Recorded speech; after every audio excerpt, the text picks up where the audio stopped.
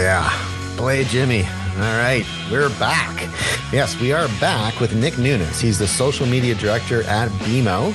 And welcome to the Unified CXM Experience. I am, as always, Grad Conn, CXO, or Chief Experience Officer at Sprinklr, talking with Nick about all things CXM. And we're having a pretty wide-ranging conversation. I mostly used the first episode yesterday to unload on Whirlpool and Best Buy.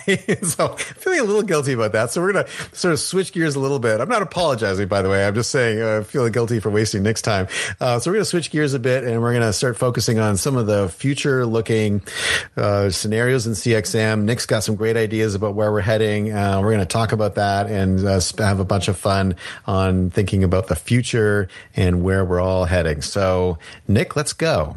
You've got it. I'm increasingly noticing a little sort of surprising experiences that are delightful across a broad set of organizations. I was actually at Container Store. I'm a Container Store fanatic. It's like one of the great things about moving to the United States. I mean, I walk into the Container Store when I was living in Seattle, my local Container Store. I'd walk in, they would just say, "Hi, Grad. Let's get you a couple carts." And I don't know if I'm their top customer, but I got to be near the top. I've got unending amounts of alpha and literally hundreds and hundreds of plastic boxes, each with a little label on it. I'm actually going through a office reorganization right now, so you can see I've got my watch box, optical cable box, USB cables, pet insurance box, lease, ring insurance, banking, my dog, my car. So I have boxes for everything. And my favorite box, and the box when I finally get this box up and running in a new home, the box I know that signals that I'm starting to like turn the corner on getting organized is my button box. I got one box just for buttons. If you say, "Grad, I need a button," I can get you a button. I know how to find you a button. Yeah. So anyway, Container Store. I love Container Store. I had a weird experience where I ordered some stuff online. It arrived, and part of it was damaged. So it was very unusual. And so I went into the store and I said, "Hey, this piece arrived, quite damaged, actually. I got unusably damaged." And they were like, "Just hang on a sec." And I didn't have a receipt. I just stood there with this big broken piece of metal in my hands, right? And they were back 10 seconds later. Oh, well, I did more than 10 seconds, but really fast. Came back, and they came back with a wrapped, brand new set of these things. They opened the whole set, and they ruffled through. And there were actually some damaged ones in there, too, which was interesting. But they got me a pristine version of it, and they just gave it to me and said, "There you go." And I was like, "Do I have to sign anything?" And they're, "No, it's okay." And I was like, "Oh, okay, well, that's kind of awesome." And off I went. So it's kind of a very delightful experience. Just take care of it. Who knows where I got that piece from, right? So very interesting. The opposite of the experience you had with the furniture thing, the umbrella you mentioned on a past podcast. Oh, you listened to that episode, did you? I sure did. Oh, yeah. Rooms. I found it hilarious. Rooms to Go has continued to not cover themselves in glory. Oh, man. I'm still waiting for the cover for the fire pit. That has not arrived. And, oh, boy, I had to spend $800 to fix the decking that they ruined with the daybed. But anyway, that continues to be a burn myself. I will say it's just one of those things where I'm just getting tired of the having to buy a thing and then having to do all this extra work after I buy the thing. It's just like, can I just buy the thing and have it just be put in place normally and be done with it? But anyway, let's keep going on this. So let's say people are listening. We've got, getting to have a reasonable sort of listenership here. And they're like, how do I start? So let's say you're in marketing. Okay? Let's say you're, maybe you're the CMO, maybe not the CMO. Maybe you're the senior director or something like that. You're an influencer. You're an important part of the org. You get the idea that this customer service breakdown is causing marketing problems. It's a lot harder to sell stuff when people are, screaming with anger.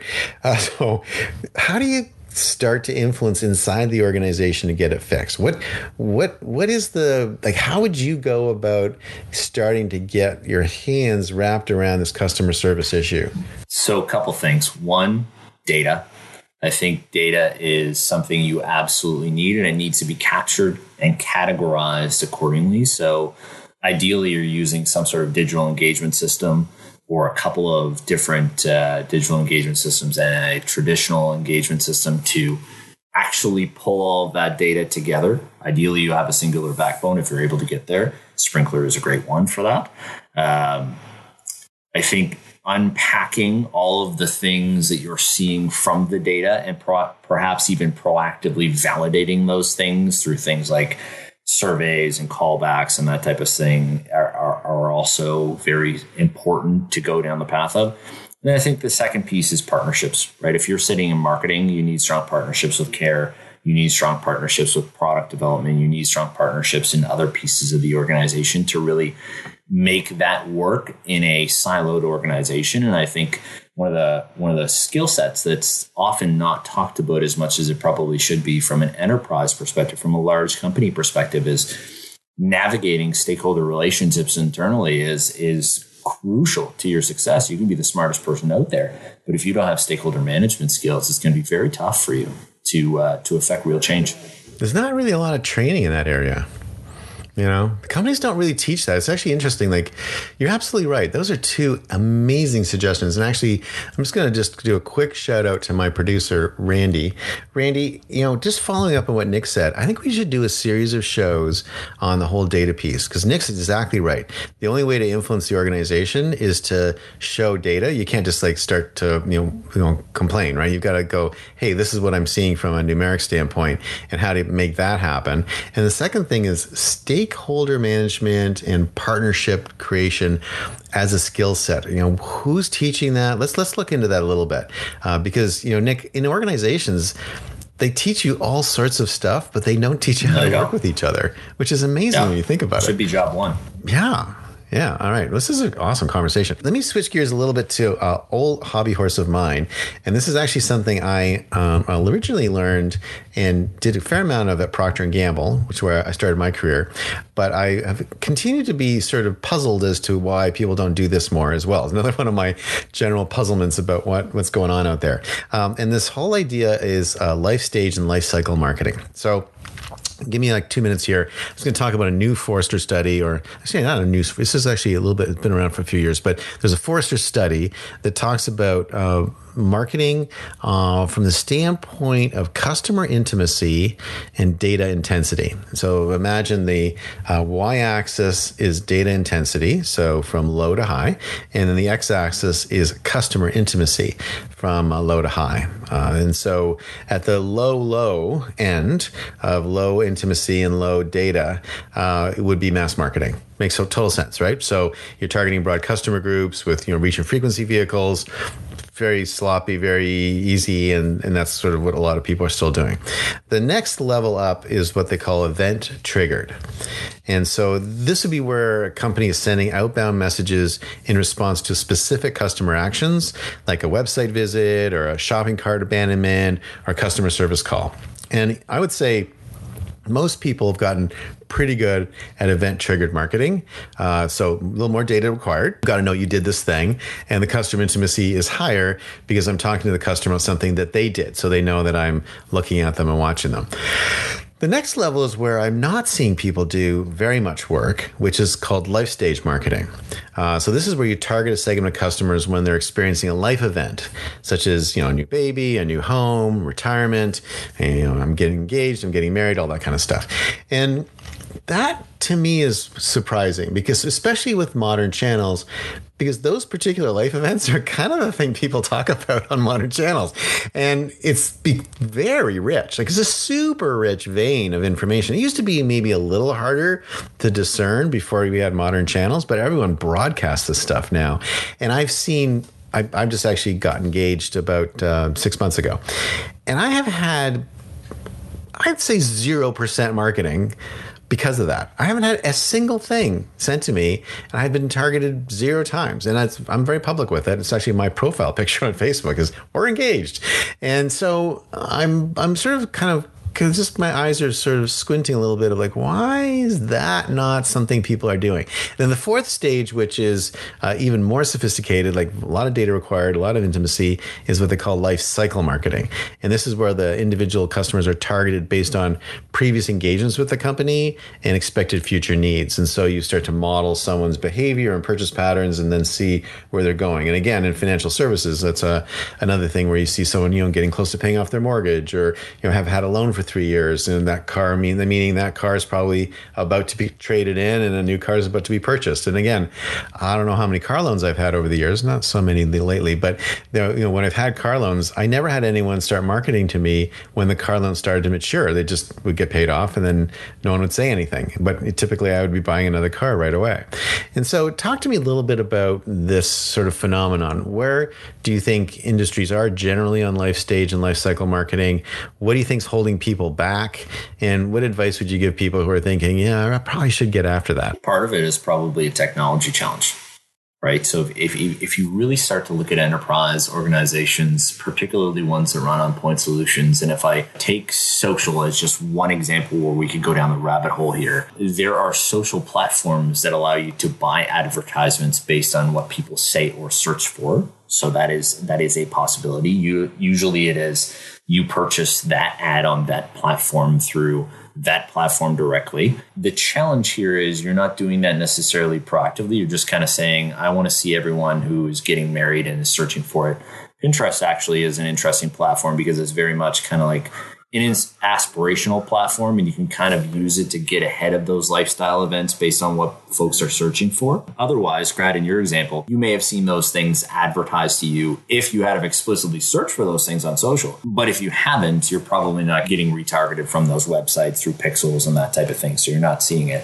But I think the very interesting use case, and I think what you're trying to kind of scratch at here as an opportunity, is if they're explicitly talking about these things on social, right? Like having the technology in place to sort of quote unquote listen or discover that, and then have the technology also in place to have that automatically trigger the addition of your account to a custom audience marketing campaign list that is triggered according to lifestyle stage or according to need. Right? And ideally, you're also excluding your existing customer base or including it depending on what that customer need is. And the technology is there today. I don't see many folks that are there from an organizational perspective just yet, but the opportunity is massive, particularly with the use cases you mentioned, right? Like buying a car. The great example that we were talking about in our prep session is the interesting interaction you had on Twitter, right? With the car companies. You literally put out and tag car companies, I'm buying one. And to see how they engage with you, if those of you don't follow Grad on Twitter, please do have a look at that because it's a very interesting case study. I'm going to eventually get a complex. You realize that, right? Like just this constantly being ignored by companies or being like, being dumped on with customer experiences. It's not good for my psyche. I'm going to start to get jittery every time I buy something. But that car one was really weird. The fact that 7 out of 10 car companies I mentioned, I made it super easy for them and didn't even bother responding to me. It's like, wow, that's feedback. It's like, I was good for it. I actually did buy a car and a very nice one, actually. I actually ended up with what I ended up with? I bought a Volvo XC90. I've never owned a Volvo before. And it is a fantastic car. I would say that the Volvo XC90 is huge, but doesn't drive huge. It's like a 3-row car, so it seats 7, but it doesn't feel like you're driving a tank.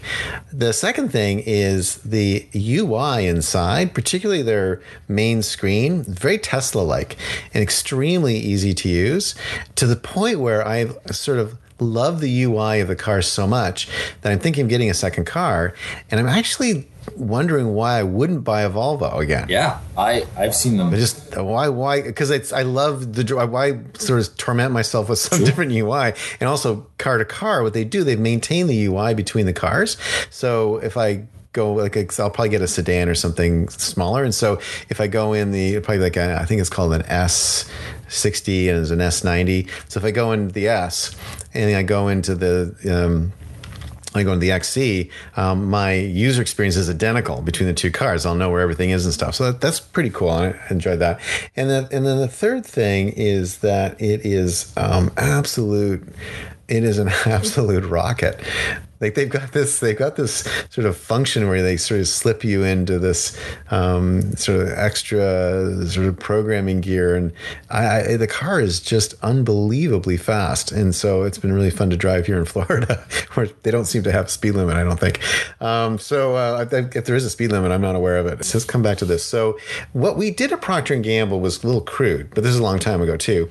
But what we knew is that when people bought a new dishwasher, they were often switching homes. People obviously replace dishwashers, but not as much as you'd think. Most dishwashers are pretty reliable devices. They don't really break very often. Like, I don't know about you, but I've never replaced an existing dishwasher I've owned. But I've purchased new ones for new homes, right? So knowing that, what we know is that when people are buying a new home or moving into a new neighborhood or maybe changing neighborhoods, et cetera, they have a tendency to change brand preferences. It's when people are vulnerable to brand preference change. And as people actually get older, they don't tend to change their brand preferences. So you want to kind of get people when they're younger and thinking through what they should be using. And so we sampled Cascade in whole ton of dishwasher brands. And that Cascade sampling program was unbelievably successful because it set a brand preference right out of the gate. And then the same thing with diapers. There's a really interesting company that created a new mother gift pack, and they would deliver these new mother gift packs to new moms in the hospitals. And so Pampers owned that slot for decades. And so the first diapering occasions that you were doing with your baby were with Pampers. And, if you had kids, you don't really tend to want to mess around with something that's working, particularly in that department. And that would then tend to create brand preference as well. So those were sampling programs, and they were based on some sort of heuristic understanding. These days, it does feel like it's so much easier to know that someone's, had a child, and to get after them in a positive way and congratulate them. And I'd love to see more of that out there. So we'll see who does it and see where it goes. So let's talk a little bit. I know I'm getting a little bit long in time here, so I appreciate your time here, but I'd love to talk a little bit about COVID impact. I've not spent a ton of time on COVID on the show, just because it seems a little obvious, but we do appear, knock on wood, to be emerging from it. And I'm very cautious about saying that. I probably just ruined everything. Let's say we continue to move out of it and move into sort of a post-pandemic years and post-pandemic phase. As you look back over the last year and a half, what lessons do you take from it? And how do you think we're permanently changed because of what we went through on a global basis over the last 18 months? So I would say that digitization of everything is something that has been a real challenge for brands and has been a learning curve for some segments of the population, but I don't think we're going to go back. I think we will regress a little bit in the amount that we're using digitized products across every industry, but I don't think we're going to go back to where we were. I think we're going to keep a massive amount of what was gained from a digital adoption perspective. I also think organizations use COVID as the sort of impetus to digitize their operations and think differently about how they service and sell to customers. And I think they were forced to expedite those plans significantly. I know from a financial services perspective, it was a requirement. You had to move quickly. You had to think about how you do what you would originally planned in 3 to 5 years in sort of 30 to 50 days, or at the most 3 to 5 months. It was an interesting time. It created a lot of opportunity, and it also forced a lot of those sort of political decision-making processes for a lot of organizations to be expedited. And it also sort of evened out hierarchies and a whole bunch of other things. I've had some very interesting conversations with my peers across Canadian banks, across telcos. The experiences they've had have been fantastic in just getting stuff done during COVID. So it really has been a catalyst, right? And then the other piece is, I think selfishly, if you are in social or digital, what a tremendous opportunity for you to have real impact, right? Real impact beyond the usual pace of improving impact that you probably had just by virtue of being in social or digital and the prominence it's gaining pre-pandemic. So, for example, social intelligence, right? Social listening and intelligence has never been more important in banking and probably never been used as much as it was in COVID. Right? Understanding what customers needed up to that moment and finding a way to deliver it in that moment, arguably not ever more important in history. Well, one of the things that I was actually talking to one of our large hotel customers. All the major hotel chains are sprinkler customers. And what was super interesting, or two super interesting things about them. One is, they laid off in some cases more than 90% of their staff and closed, tons of properties. It was a very challenging business situation for them, obviously. But what was interesting is they didn't cancel their sprinkler contracts. And then in many cases, they doubled down.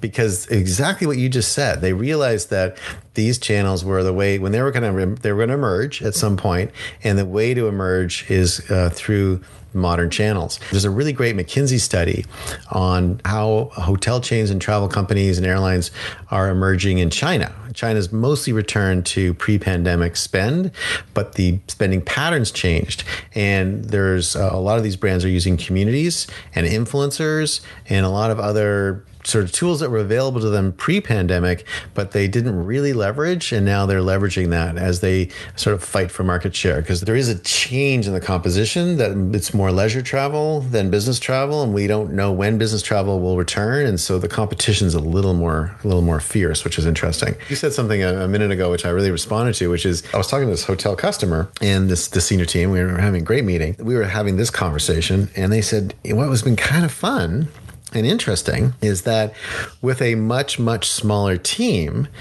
they have been able to get way more done because they've not been having to plow through the levels and all the normal obstacles you see in a large organization.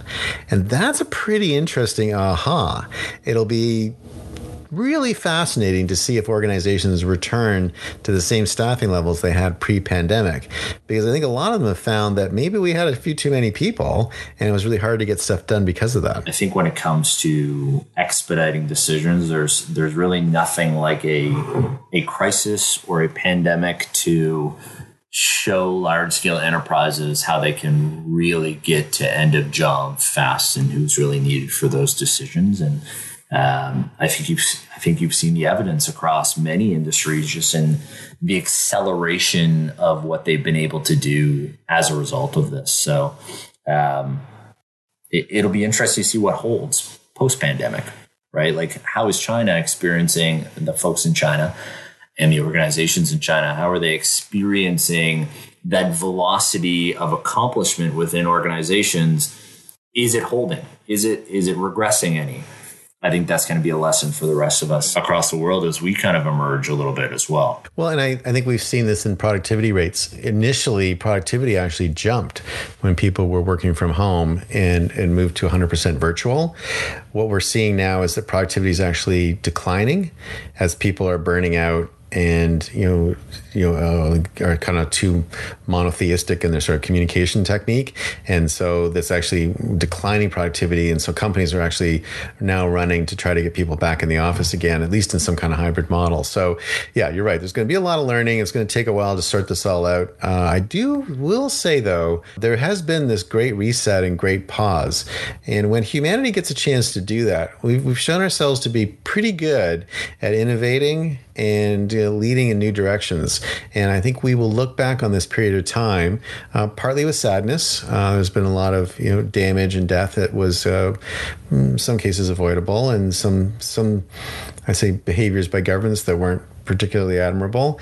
But I think we'll also look back at some of the advantages that came from it, and some of the innovation that came from it. And not the least of which is the mRNA vaccines. Like the medical breakthrough in mRNA is extraordinary. It may literally hold the cure to cancer. And so that wouldn't that be something that this pandemic leads to something that actually cures a much bigger problem that we have in society and creates a lot of good over the long term. So we'll see. But it's there's an old expression, which is it's a shame to waste a good crisis. I don't know where that comes from. I'm pretty sure potentially not a good place, but it's like, but nonetheless, it's leveraging a crisis to try to get to another level or another gear can make a lot of sense. All right. So Nick, you've been incredibly generous with your time, and I have really enjoyed this conversation. Any last thoughts? I'm going to kind of wrap in a sec, but any last thoughts or any other things you'd want to sort of, make a note of before we finish today's conversation? No, Brad, I don't think so. I am very grateful that you've had me on today, and I am an avid CSM experience listener. So to be a guest has been a true treat. Thank you, my friend. Oh, great. Well, it's been wonderful having you. All right. So that is it for the unified CXM experience today. Nick Nunes was my guest. He's the social media director at BMO, Bank of Montreal. And Nick, it's been awesome. And for the unified CXM experience, I'm Grad Conn, CXO at Sprinkler, and I will see you next time.